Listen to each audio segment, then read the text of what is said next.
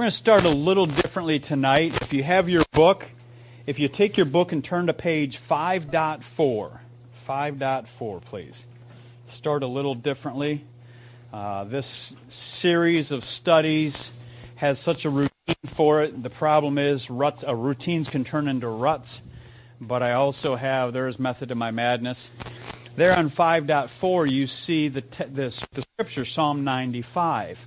What I'd like us to do tonight as we begin, because of the nature of the topic, is start by reading the first 7 verses together responsively. In other words, I'll do the first one, you do the second one. I got the odd ones, you got the even ones, all right? We'll go back and forth. Just the first 7 verses as we start tonight looking at worshiping together. Come, let us sing for joy to the Lord. Let us shout aloud to the rock of our salvation. Let us come before him with thanksgiving and extol him with music and song. For the Lord is the great God, the great King above all gods. In his hands are the depths of the earth, and the mountain peaks belong to him. The sea is his, for he made it, and his hands formed the dry land. Come, let us bow down and worship. Let us kneel before the Lord our Maker. For he is our God, and we are the people of his pasture, the flock under his care. Let's pray. Father, we thank you tonight that you are the great God, the great King above all gods. And tonight, as we talk about the subject of worship, worshiping together as our life, participating not just in blocks of worship together with the church, but as we're going to try to pull apart tonight a life of worship. So guide us, we pray, but most importantly, help us to have the mindset of this psalmist, and that is a recognition of the person to whom we are worshiping and before whom we worship, that we may honor you. And we thank you that we can worship you because of Jesus Christ. And it's in his name we pray. Amen. All right. Now, if we did that, in doing that, obviously, in part, is to set the tone for the night. And that is turning our attention to, when we talk about worshiping together, we can think quickly in terms of structure and form. Even in that responsive reading. If I say responsively reading, what might you think of when it comes to worship? You're going to think Catholics and liturgy, right? All right? Because that's what we think in terms of worship. We think worship in terms of structure, pattern, models, ways of doing it. And so that's part of the problem with our thinking. We've come full term on that. So what we want to work on and talk about tonight is this aspect of worship. What does it mean and what is it supposed to look like in our lives? And that's where we want to draw from tonight as we work through it. Now, in doing that, let me just do one other thing. Let's go to page 5.4, I believe. Go to 5.10.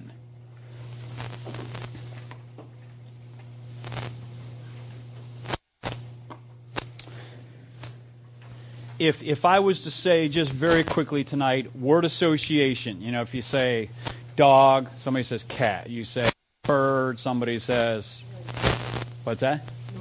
Okay, yeah, noisy. I had no idea what went with birds. I was waiting to see what you'd say, all right? So when we say worship, what words do you associate with worship when you think about it? Okay, church, prayer, what else? Praise.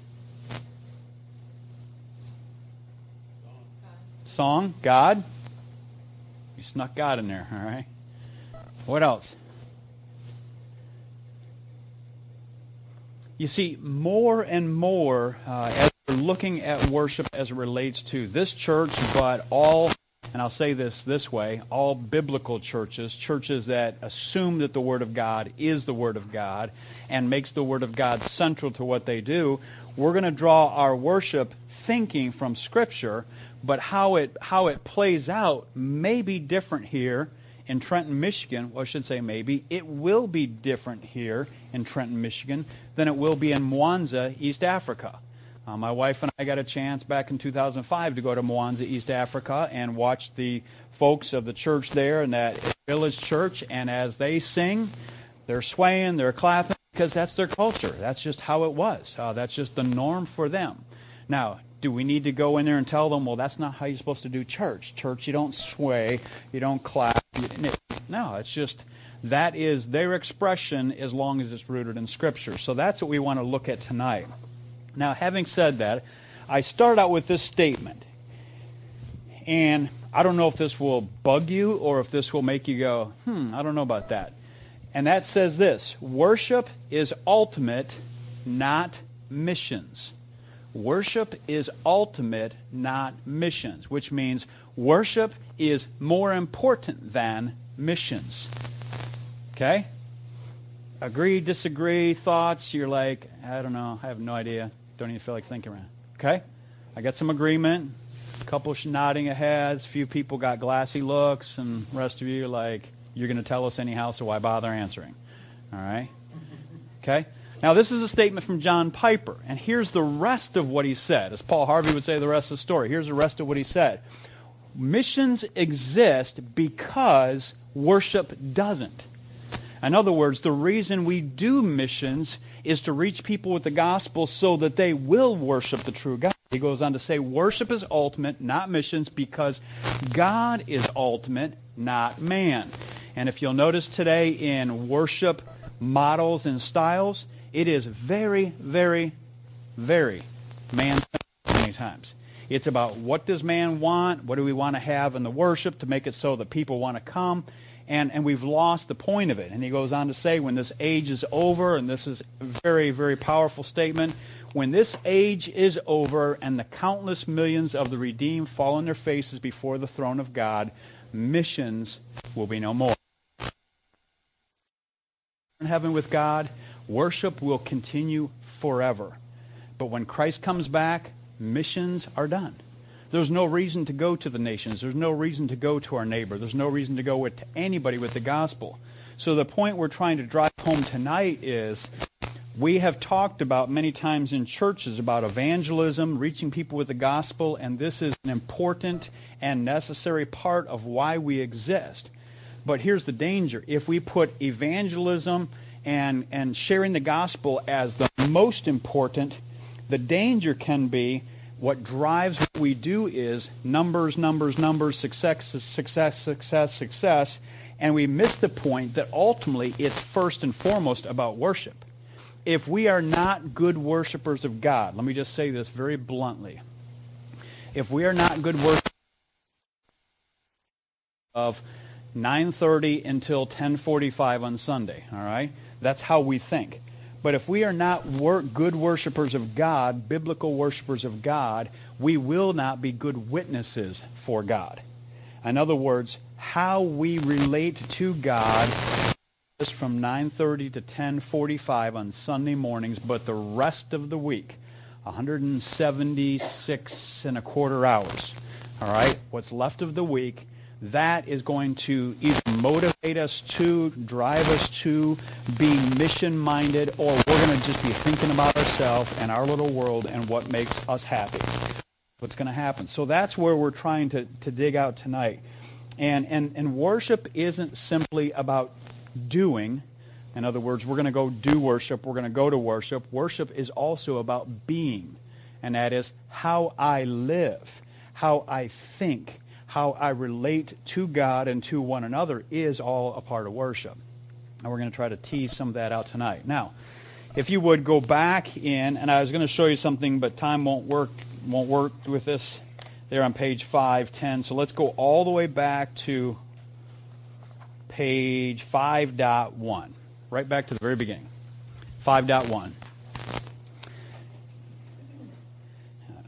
My goal tonight, among other things, is to help us see that at the end of the day, there's going to be, as I mentioned last week, we're in a second section. The first 3 weeks was looking at the church. The last 9 weeks is looking at our participation in the church. And my point tonight is going to be, at the end of the day, if this is not clearly central in our thinking that worshiping is ultimate, worship is everything, we don't participate that way, then we won't probably, how's that for a definite answer? We won't probably do those participating in ministry. So, Here's what we're looking at tonight. Very quickly, under overview, the issue for ideas. We're going to develop a biblical framework for worship, examine the importance of worship, and really the one that I focus on tonight for us with the short time that we have is this. Provide a basis for evaluating the quality of our worship in our daily lives. And I'll admit, I'm going to focus more on our daily lives, because time's not going to permit us to go, let's figure out how we can make our worship services better. All right? Quite frankly, that usually isn't the problem in most churches. It can be. It can be a downer, or it can be worship is all about entertaining the daylights out of people. I was at a conference recently, and them talking about how, and I sat there going, I wish I had a recording of this I could play to this class tonight, but this man saying, and what they're trying to do, their whole curriculum, the materials that they're trying to promote, was really all about an image and about cool. And his statement was something to the effect that, the world has all this cool stuff out there that they use, and people come to their shows and come to their things. And he said, why don't we use all that? We need to use all that so people will say, hey, what the church has is better than what they have. And I'm like, but stop and think about that. Our draw isn't the show and the glitz and the glamour and the lights. Our draw is supposed to be God. Our draw is supposed to be Jesus Christ. So when we think that way, we've already played our hand that we've misunderstood what worship is.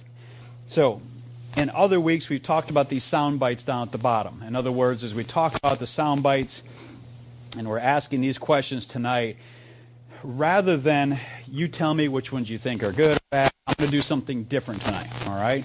Something to just kind of jog our thinking a little bit. I'm going to read the statement and then give a one-word reply to it. Just one word to hopefully hit the point of where we need to think or how we should wrestle with this. So here's the first statement by A.W. Tozer. And by the way, he wrote some incredibly powerful books in the 1950s as he saw the drift of the church away from God. And really, if he could write again of where the church is now in the 21st century, I can only imagine what he would write today. But this is in the 1950s, when obviously the church wasn't nearly adrift as where it is today, but it was in his day. He said this, and again, I'm going to read the sentence, and then I'm going to give you one word to hit it with, all right? Worship is the missing jewel of the evangelical church. My one word, and this one's different. I'm going to change a word in a sentence, because he wrote it in the 1950s. I would say this: worship is the distorted jewel of the evangelical church. And I mean distorted today. In other words, he was saying that worship was just kind of missing out. I would say we got worship going on, but right now we are distorting the daylights out of that worship. We are changing it so much to be so man-centered. Now, the rest of them, I'm just going to give you a quick reply to them. Here's the second statement. Worship is more than singing some songs together on Sunday mornings. If you were thinking, what word? My word is right. All right? Worship is more than singing songs on Sunday. It's got to be. There is a ton in Scripture on worship. I go to the third one. I don't understand why worship services can be so different from church to church. Why don't we all worship the way God wants us to? But I go, okay.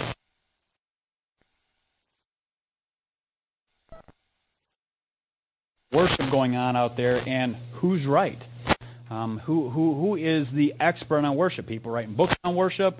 So if a guy has done a lot of research and talked to a lot of pastors, and he's given all the answers on what they say, is he right? Is he the authority? Here's another statement. Worshiping on Sunday morning is a waste of time if we haven't worshiped God during the week. And my answer to that is maybe. My one word is maybe. That can be true if I've been living my life all about me during the week, but even in spite of that, God could get a hold of my attention during that worship service in spite of me flaking out the other 176 and a quarter hours of the week. All right, so God could do that. So I would say maybe. Here's the next one. The church would worship more if we sung more of the old hymns of the faith. You ever heard somebody say that? or something like that. You know, the reason we're just kind of getting away from God is because we're getting away from those good old hymns of the faith. And, you know, this is going to sound a little blunt, and I guess it is. I would say wrong. All right? Now, that doesn't mean then we throw out the old hymns of the faith. But that is saying that the only way we can relate to God is if we use thee, thou, and old songs. All right? But even when the King James translators in 1611 translated their version of the English Bible, they were bringing it up to date in the 1611. And they said, years later, there's going to be people who are going to bring it up to date in the common language. And honestly, in the late 1800s, and I'm probably jumping ahead of myself tonight, but C.H. Spurgeon, he didn't have any instruments in his church. He had nothing. There wasn't like piano and organ. There was nothing because he thought music should be just sung. Hymns should be sung. There should be no musical instruments. None. And yet his church thrived, obviously because he was in his day the Prince of Preachers. Finally, last one. This is an interesting one. I could worship better if we did not use pagan instruments to accompany the worship songs. All right? Okay, so you guys got that smirk. Same smirk I got reading, all right? Okay, so what's wrong with that? I mean, I'm going to say that one, I'm going to say wrong, all right? That one's wrong as well. But what's wrong with that? If you can pick one word in there that's like, okay, that makes me smirk, what's the word? Okay, you all picked it, all right? What instrument is not pagan, all right? If we understand pagan is an instrument made by sinners. Are there any instruments that are not made by sinners? I haven't heard of any yet. I mean, I don't know if Gibson was a believer or not, but he made a lot of guitars, so I'm thinking maybe not. I don't know. All right? So the whole point is, again, we've got these goofy ideas coming into worship, and these are the things that drive our decisions, either personally or as a church. Now, I've blabbed for 15, 18 minutes. Just step back for a second. Me step back, and then you're at the forefront here. What, again, of those statements, of what I've already said so far, where are you coming from? Your background in worship, your view of worship, how has it changed? Did anything from what we've read and studied in this, and that's assuming you did your homework this week, all right? What has changed in your thinking, or what do you see is changing? Just curious to hear from you more than me right now. Or what bugs you about what's changing? Or what's good about what's changing? Yes, Jenny. It was a challenge for me when we changed churches with the different layout of the ensemble and the guitar and electric piano. Mm-hmm. Not because it's necessarily wrong. It's just it was not what I had for most of my life. Mm-hmm. You know, I'd grown up in more, except when I was younger, more traditional organ and piano churches and a choir or no choir. Right. And so it took me a while to be more comfortable with that. And again, not that it was wrong. And anytime, I was just telling someone yesterday, anytime pastor has a reason for something, it's always a really good reason because Mhm. of the newcomers class. Mhm. Realize that. But it was a challenge for me to get used to the different songs and just the different Style of doing it. Yeah. Well, and what the tension that she just brought up, I mean, and that's the tension that I think, maybe not all of us, depending on what our background was, the tension was it feels wrong, or it doesn't feel completely right because we've been so attuned to a certain way of doing things that changes from this to this feels like, well, that feels like and sounds like that way out there. And it looks like we're going down the slippery slope, and, you know, therefore then theology's gone down the drain. And, you know, there can be truth. I would agree with some who say that, quite frankly, quite often churches go in a wrong direction theologically because at times they've let their music go in a wrong direction. Now, again, what is that magical wrong direction? Well, obviously, the lyrics need to be God-centered, word-centered. And I'm going to have to stop and think, have I adopted styles that today are still in our culture are still very problematic. Now, I'll just play one of my cards and I'll come back to your thoughts. And that is, I'm still not comfortable with saying rap Christian music. It's going to be probably to my dying days, and I'm going to be good with that because, and I'm just going to be really crass here, most rap music is effing this, effing that. Okay, that's pretty crass. So how can I even take John 3:16 and put it to a rhythm that for most people, when I'm going past their car and the bass speakers are vibrating my car as I go by it, and I can hear a lot of the words, and they're not really good words, how am I going to be comfortable with something that essentially is, remember, worship is about God. Worship is about how do I portray God and how important He is. So again, that's a tension. But Jenny's brought up a tension, and that is from, let's say, A Mighty Fortress. All right, this song by Martin Luther, that's a high church song from a long time ago. You take that to something over here that perhaps people would say, well, that's really contemporary. Well, contemporary sinful? That just simply means it was written while we were still alive. That's all it means, essentially. All right, so that's part of the tension. Yes?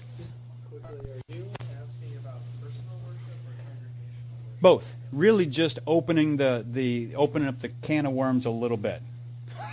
Because I think it would be pretty difficult, if not impossible, to have Christian rap music in a congregational setting, unless it was a special number.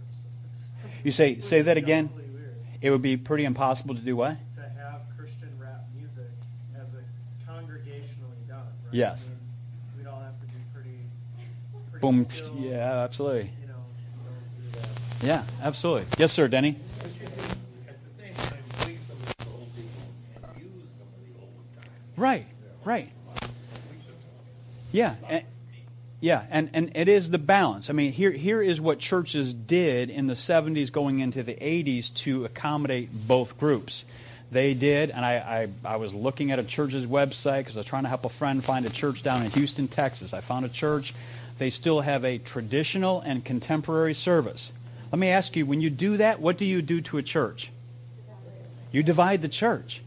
You got this group and this group. And it's like, this is what we want, this is what we want. Well, again, you sound like the Burger King church. Have it your way, all right?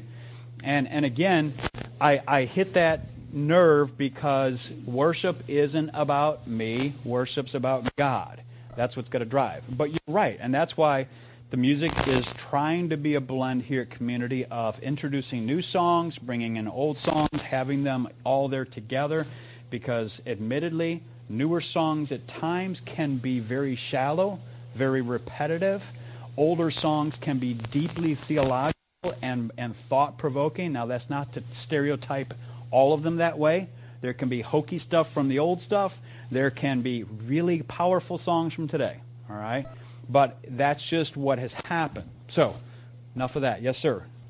I think one thing that's really important is a quote from Pastor, I think that he said the middle on the head over the years, said this over and over, is that ultimately we meet together for an audience of one. And we need to remember that whether it's our personal or whether it's our corporate worship, it needs to be pleasing to God, really be worship.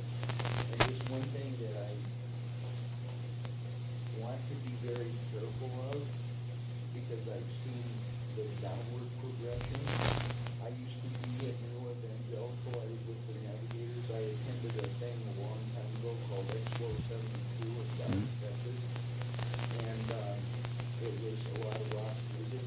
And the crowd was so out of control that when Billy Graham came up to preach on the first night, he couldn't. They were just out of control. They were just running around in the field of the top bowl Right. where it was at. And he waited for like 5 minutes. And they wouldn't settle down. And is that just coincidental that they were out of control, or did that tie in with the music? I think it tied in with the music. So, I'm very, very much against the beat Yeah, and see, here's where we have to wrestle with. Again, culture changes, and we're not going to be able to solve it all tonight because like I said, by asking these questions, I'm opening cans of worms. Now I'm closing those cans of worms real quick so we can move on. I purposely wasn't going to go through everything in the book tonight because I'm hoping you read some of it, but I want to hit some key things that help lock down at least some foundational thinking, because we're not going to answer all that stuff out there. And in this room, there's going to be a diversity of opinion on what may be, what I'm comfortable with, not comfortable with, what I feel is right, what I don't feel is right. I'll make a confession. It's like a weird confession. All right. Carol's like, what's he going to say? What's he going to say? I grew up with, you don't go to the movie theater, the byline was, because if you go to the movie theater, you could be going to a Disney one and it's G, but they might think you're going to an R one, and even if you're going to the G one, it's contributing to the R movies and blah, blah, blah, blah, blah. Oh, and then came VHS. And then DVDs and everything else. The tension was, all right, so people are watching worse movies in the privacy of their home because they can sneak an R-rated movie that they would never let themselves walk into in the theater. And suddenly what it forced in our churches, if we thought it through correctly, was the issue wasn't the theater. It's never been the theater per se. The issue was, let's say, for example, Philippians 4:8, whatever is true, honest, just, pure, lovely, of good report. If there's any virtue, any praise, think on these things. That becomes the benchmark. But I'll admit, like Jenny's saying, I remember the first time going into the theater. Other than when I was a kid, my parents took us to Sound of Music and Song of Norway. That was it. Like, wow, Sound of Music stuck around. Song of Norway, you have no idea who this is. All right. But I can remember going in going, it feels like I'm doing something sinful. And again, part of this is a conscience issue. And as Romans 14 and 15 are talking about, even our consciences can be wrong. And that's sometimes how we evaluate things more than Scripture. So that's what we have to wrestle with. So I'm throwing a lot of things into the mix. So having said all that, let's go over to page 5.2 to just ask a question and then jump into some text. The question, as we always do each week, if you've taken the time to do the homework, and by the way, here's the homework, and I'll make sure you get it before you leave. What is the central question or issue before us? So this is what I pulled out from just looking at the beginning. I try to do this before I get into the Scriptures, before I read the article, so I'm making myself do what they want us to do. And that is, what is the central issue? So here's the question I put out. Am I really worshiping God the right way all the time? Okay? Because it seems like it's talking about what is real worship by what they're hinting at. And it also seems to be hinting that it's more than just a Sunday deal, all right? Because in the sound bites, it was kind of hinting at that. So I put out, here's where I think we're trying to go. This is what I think we need to focus on, or at least that's what I was getting out of it as I'm wrestling through it. So, am I really worshiping God? And that is not according to my standards or according to somebody else's standards, but according to God's Word. And am I doing it all the time? All right, not just a Sunday go to worship sort of thing. Now, for sake of time, we're not going to read every scripture, but there are some key ones I'd like us to read and then interact with. And there's none more important than this first one here on 5.2, John chapter 4. I'm going to read this, and as I read this a little bit longer section, you listen for one word that stands out. And I think it'll be pretty obvious what the one word is as we go. All right? This is Jesus in Samaria with the woman at Samaria, and they have this incredible theological discussion because she wanted to change the subject. He hit to where she was. She was the Liz Taylor of her day. All right, she'd been married a mess of times, and she's living with another man that's not her husband. All right, so she changes into a theological discussion. She says, "Sir," the woman said, "I can see that you are a prophet. Our fathers worshipped on this mountain, but you Jews claim that the place where we must worship is in Jerusalem." Jesus declared, "Believe me, woman, a time is coming when you will worship the Father neither on this mountain nor in Jerusalem. You Samaritans worship what you do not know. We worship what we do know, for salvation is from the Jews. Yet a time is coming and has now come when the true worshipers will worship the Father in spirit and in truth, for they are the kind of worshipers that the Father seeks. God is spirit, And his worshipers must worship in spirit and in truth. And all God's people said, what was the word that we're talking about? All right. 10 times. And really it's in different forms, but it's the same word. It's the same word that in the New Testament is literally to bow towards somebody. All right. If I think back to the Old Testament, which a lot of times New Testament writers were thinking in terms of it, you go back to Daniel chapter 3 when Shadrach, Meshach, and Abednego. All right. You remember them. All right. Just making sure you're awake. All right. They were asked. Not asked, when am I saying they were asked? They were told, all right, when the music kicks up, you bow down, and most likely not only made a 9-foot statue of gold, it probably looked like Nebuchadnezzar. That's probably the bottom line. But they were told you are to bow. Why? Well, when you bow, you're acknowledging that person is somebody to honor, somebody who's important, and somebody that you must submit to. All right? So the idea of worship isn't just music, singing, showing up on Sunday. We have a sermon, we have songs, we do the offering, we do announcements, we pray, we preach, we go home. That's worship. That's not really the foundational idea. What Jesus is saying in his interaction with this woman in Samaria is that what God is looking for is people that are true worshipers, and the word is they bow toward God in honoring him for who he is, recognizing his importance, and they live in submission to him. Now, when Jesus said Father is looking for true worshipers, what is he implying? Okay, exactly. In other words, let's just admit this. Every one of us are born a worshiper. Every one of us are born a worshiper. Romans chapter 1 is Paul talking about, before he gets into Romans chapter 3 about sin, he's talking about the fact that we reject the true God, but we worship everything under the sun, including the sun itself. But the reality is, we are born worshipers. And quite frankly, anybody that's had a 2-year-old in their terrific twos, whether they acknowledge the person that they start worshiping when the terrific twos kicks in, even if that's like at 18 months or 13 months or whatever it is, whenever it kicks in, that person that little twerp is worshiping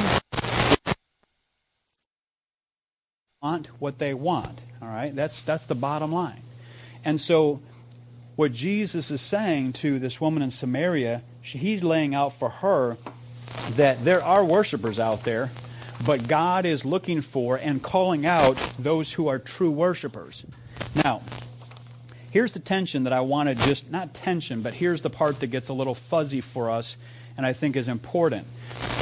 At the end of that text, it says God is spirit, or if you had the King James before, it used to say God is a spirit, but it's really better to put God is spirit. In other words, what he's telling us, what Jesus is saying, God is not a human being like you and me. He is a spirit being. It's like in Luke 23, after Jesus resurrected, he said, they were looking at him, he said, I'm not simply spirit. You can touch me. You can't touch a spirit. A spirit doesn't have flesh and bones. So God primarily is spirit, which means he is everywhere. He's not localized. He's not like you sitting in a chair at a table in this room. So God is spirit. But here's where it gets tricky, because in the writing of Jesus' day, they used Greek, and they didn't use capital letters in the Greek New Testament. So it's like we have to guess, all right, is that capital S Spirit, like Holy Spirit, and then when it says we must worship in spirit and in truth, is that capital S or small s? If it's capital S, we're talking about the Holy Spirit. If it's small s, we're talking about something a little bit different, although that could imply the Holy Spirit, all right, and what he does. All right, let me give you my short answer on that, because I have to give you a short answer on that, all right? He is trying to draw out for us that when we talk about worship, when we talk about what he is looking for in true worshipers, he said people that worship in spirit and in truth. He has been talking about the place. They go back and forth about the place. And if you remember in Jesus' interactions with the religious leaders, it's almost without fail, it's about routine and ritual. Routine and ritual. That's what they're all about. They're all about routine and ritual. Even so much that way back in the book of Isaiah, after God has given all the specifics of what sacrifices are to be like and how they're to be done, in Isaiah chapter 1, God says to the people through Isaiah, I hate your feasts, I hate your sacrifices, cut it out. Which is like, but you told us to do that. But the whole point was they had turned this worship, this bowing down, this recognizing God and submitting to Him in just a routine and ritual. As we are to worship in spirit, I would say that's small s, like what we have in our text here. We worship in spirit, which means you and I are not just doing external motions. We're not just, as we say, doing church, going through the motions. We have our heart, our mind, our emotions are engaged in that worship. We're not just sitting there with our hands on our lap or under our lap or whatever because we're just doing it and we're ready to go out the door or hit the bagels and coffee at break, whatever the case may be. But yet, that's what he's saying. If we are a people, and I was going to write it on the board and I forgot to because I was going to tell you these words and you'd be like, I can't write that down. So I'll just say it. There's two extremes we could have. If we have people that focus only on spirit, well, let me give you the second half of this. I'm really going to confuse you. Pardon that. Hold that thought. All right, let me finish the rest of what he said there. Worship in spirit and in truth. So that means it's not just external motions, it's involving the whole person. When you and I worship, it is the whole person. It's not just I listen, it's that I engage. And I engage in my mind, my heart, my emotions, my will. All of me engages because I want to respond toward God in a certain way. All right? And if we look at the Old Testament into the New Testament, their worship was very exuberant. It was filled with praise. Right? It was also very orchestrated. All right? So that's part of the tension for us as well. But here's the second thing, worship in spirit and in truth, which that means essentially it is rooted in the Word of God. And that is, our worship is not what is the latest book saying we do on worship. What is the latest fad in worship? What is the latest style of worship? Because usually those fads, those styles, those directions, almost without fail, and I say almost without fail, emphasis on almost, they are man-centered. And that is, it's about what's current in our society, what seems to be pragmatically working. This church, because they do this, they're growing, so hey, we want to grow. We don't want to be one of those dead churches that are growing. So they did these things in worship, so this is what you do to make your church move and grow and be a happening place. But Jesus said true worship is we worship in spirit. It's not just routine and ritual, but it's also over here. It's not according to what other people are saying or the experts are saying. It has to be rooted in the Word of God. So here's where I was trying to go. If we just have truth and no spirit, we have what we might call dead orthodoxy. And that is, quite honestly, that's what's happened in Germany. Germany is one of the hardest places in Europe for missionaries to make any kind of success when it comes to evangelism and outreach and missions. Germany was a hotbed of religion and really was the place of the Reformation, Martin Luther. But to this day, it is one of the most anti-Christianity countries in Europe. Because I think you had generations who kept seeing dead orthodoxy, people who had all their theology right but had no spirit. It was not moving them to live a certain way. The flip side can be we can have spirit, external, all I call zealous heterodoxy. And you're like, what in the world is that? All right, zealous, you got that part. It's exciting. It's enthusiastic. Heterodoxy means we've mixed a bunch of stuff, a smorgasbord religion. We've picked from this and this and this and this, and we've created something that works. All right? That's what churches are doing today. That's a dangerous thing when we start doing worship that way. So we see here from this text, it's giving us a foundation of worship isn't according to my terms and my preferences. It's according to God's Word. But if I am truly worshiping, it should be engaging me completely. And it says nothing Jesus says nothing about the place. The place. He says it's not even Samaria or Jerusalem, because he's setting the table for what's going to happen at Pentecost in Acts chapter 2. He's setting the table for what we talked about in our first. Where is the temple of God? And now I've lost you. You faded in the sunset. All right. Yeah. As we looked at, we are the temple of the living God. That's why Jesus was laying the groundwork saying, soon it's not going to matter anymore. We're not talking Jerusalem anymore or even Samaria, which probably was quite shocking to her, because she's thinking he's going to argue me in the ground and say, it's Jerusalem, it's not Samaria. And he shocks her even more with things that he's already said. Now he's saying it's not even about Jerusalem. He said it's not going to matter, because the rest of the revelation in the New Testament, worshiping in spirit and in truth, becomes a life issue. Okay? A life issue. And that's what we want to draw out tonight. So, having said that, let me go over one more page, 5.3, Hebrews 13, 15, and 16. Top of that page there. You're right across the page of your book. Powerful statement at the end of the book of Hebrews. It says, through Jesus, let us continually offer to God a sacrifice of praise, the fruit of lips that confess his name, and do not forget to do good and share with others, for with such sacrifices God is pleased. Now, we don't have the word worship there, but we have a word that's repeated that obviously is a picture word of worship. What is it? Okay, that's a good one. Sacrifice, sorry. Yeah, I didn't think about that one. Praise is part of it. But when we think of sacrifice, sacrifices in the Old Testament were a part of the prescribed worship. Over and over, lambs were slain, certain types of lambs, certain ways. Shows up, and he says this, behold the Lamb of God, which takes away the sin of the world. For years, through their lifetime, kids grew up, adults grew up, watched lamb after lamb after lamb after lamb have their throats slit, put to death, blood poured out, and finally the connection is made after 400 years of silence from the Old Testament and New Testament. That lamb is not all that you saw die. This is that lamb. All right? Talk that sacrifice then is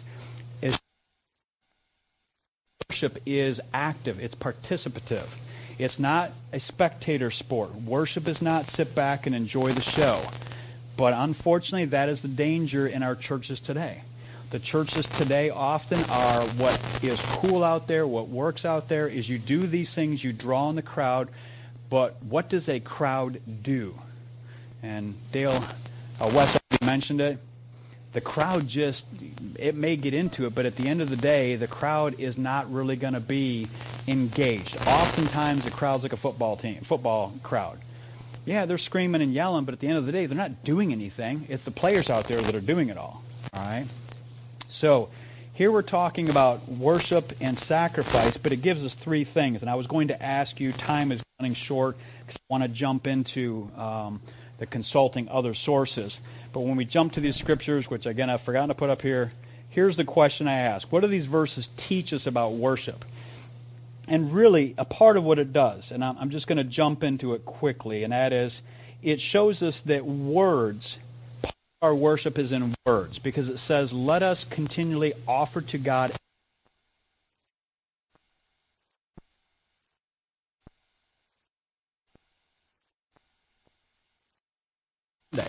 not just when we have corporate worship. It is a life of praise, which, think about it for a second then. If, shockingly, one of the things that people were put to death in the Old Testament for was complaining and grumbling, do we understand why? Because worship is communicating the greatness of our God, what he has done, grumbling and complaining. We can point fingers about everything in life, but at the end of the day, we're pointing that finger ultimately back at God. And I read the book Trusting God by Jerry Bridges. Some of you read that book, an excellent book. And I still remember to this day being convicted when he's talking about the sovereignty of God And he's talking in there about the weather and how we complain about the weather. I mean, who doesn't do that? You know, especially if you've got some event you want to have good weather for that day, or if you're just sick and tired of a really long, cold, snowy winter. All right? But his point was this. But when we do that, that's a reflection on God. Because God controls the weather. He controls it all. So do my words betray that I really don't love and honor the person who controls the weather? Or am I like, all right, this is what God has for today. Let's make the most of it. Let's thank Him for it. Let's move on. And yet that's where we're starting to pull worship into life. It's a sacrifice of praise, not just in the church auditorium, but in our life. Also it says at the end of in verse 16, to do good and share with others with such sacrifices God is pleased. Again, this worship interacting and action, not passive. And it shows again, here's another part where it shows, worship is connected to life. It's not just up reading scriptures. It's connected to doing good and sharing with others. It's connected to my ministry to others, which is what I've said in other weeks when Jesus said, if you simply give a cup of cold water in my name, you've done it to me. You've done it for me. That's worship. I mean, that's the simple, childlike picture that we pull from Jesus that is what Hebrews is drawing out here. And that worship, again, is life. All right. Now, having said that, let's jump very quickly in our last few minutes to consult other sources. To do that,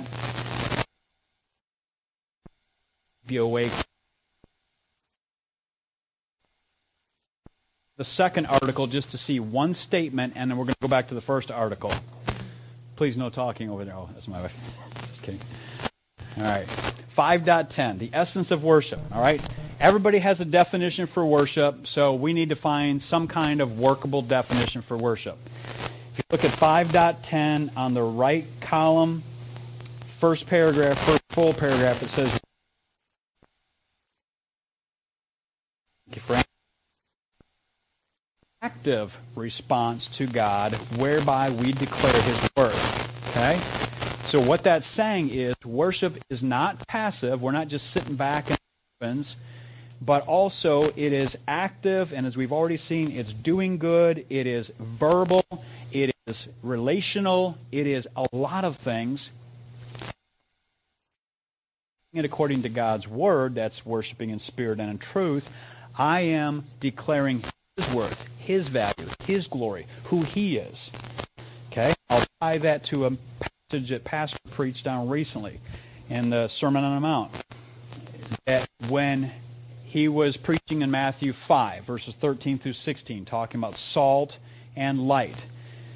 We know this verse, Matthew 5:16, and it just went right out of my head. I have no idea why. Let your light so shine before men that they may see your good works and do what?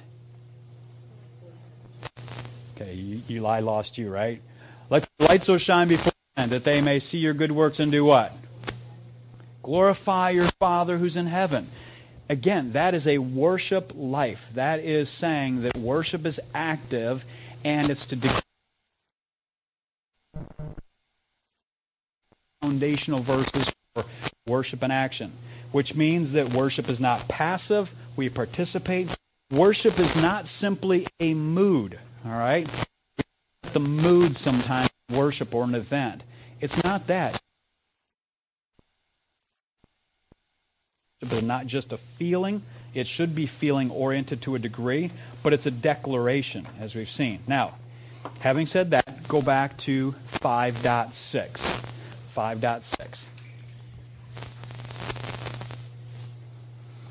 I like the title of the article, well written, Monday morning worship. Okay? How often do we think of Monday morning as worship time? I'm thinking like never. All right? Monday morning is, I hate this, it's cold, we haven't turned our heat on, so it's getting colder and colder in the house. Can we make it to November? That's a little chilly sometimes, but, you get out of the house and it's all good. So we'll see. But Monday morning we don't associate with worship. All right? honestly, if we're thinking of the work week, we associate Friday with worship. Because like, yippee-ki-yay, we are so out of here. We're go have fun. We are out of prison. All right, we've been set free. But what he's going to hit at, really the heart of where I'm trying to hit at, and really what Jesus has already alluded to, worshiping is worshiping God in spirit and in truth, and he's saying it's not going to be localized in a place, all right? Which he's already at, that worship, saying that without much. In other words, Hebrews 13 is telling us as well that worship is a response to other people. Well, here in Monday morning worship, I introduce us with this thing about Elvis. If you read this, and the oldies like, oh yeah, Elvis, I sang his songs and this kind of stuff, and we don't even want to go there, all right? But he makes an allusion to people that go down to, I was trying to think of the places, Graceland, all right? See, people that still to this day are Elvis fans, and here's what he points out. All right, their idol Elvis. They dress like him. They listened to his music all the time. They bought all his trinkets. They talked about King. All right, the King. You know, and his whole point was this: how in the world is it that a guy that when he was alive and when he's dead, people are this crazy about him, and especially after he's dead? They're like rabid fans, all right? They can't get enough of him, but he's been dead for a long time. He's still the King. They still buy his stuff. You still see somebody dressed up like Elvis, and it's not just in Vegas anymore. It's everywhere. I mean, they want somebody to dress up like Elvis for a wedding and for bar mitzvah, maybe. I don't know. All right? But here's the reality. His tension is, how can it be that... Sorry. Came out. I have no idea why. All right. Now I've just totally lost you guys. All right. How can it be that people can be that gripped by a man who's dead and that devoted to dress like him, to look like him, to be like him, to have his mannerisms, to buy his stuff, to have everything to be about him, and yet we don't do that with the real King? Yeah, amen, that's right. But that's us. It's not them out there, that's us. We're still wrapped up with our own little world, and honestly, the King isn't Elvis, and on many days, the King isn't God. The King is the one with the crown when we look in the mirror in the morning. You know, we want our little world. As I said before, we're supposed to pray, your kingdom come, your will be done, but in our hearts sometimes it's more my kingdom come, my will be done. That's why I'm ticked today. That's why I'm complaining about the weather, you know. And so what we're talking about is worship. So when he asked the question, what is worship there on page 5.6, it's talking about connecting it to our life, and literally there in that first paragraph, or first full paragraph under the question, what is worship? It takes from the Old Testament, and it's like Daniel, like Shadrach, Meshach, and Abednego, bowing down to this idol, or literally to kiss toward. If you go to Psalm 2, where it talks about the nations raging, rebelling against the King, rebelling against ultimately the Messiah King, Jesus, who would come. If you read at the end of that psalm, it says, kiss the Son, or kiss toward the Son. In other words, that was a response of honor, of importance, of submission. In other words, these nations are going to rage, and they're going to pull together, and they're going to have one last final rebellion. And those nations who did not kiss toward that king and did not bow toward that king are going to be those same people. Says they're going to be running.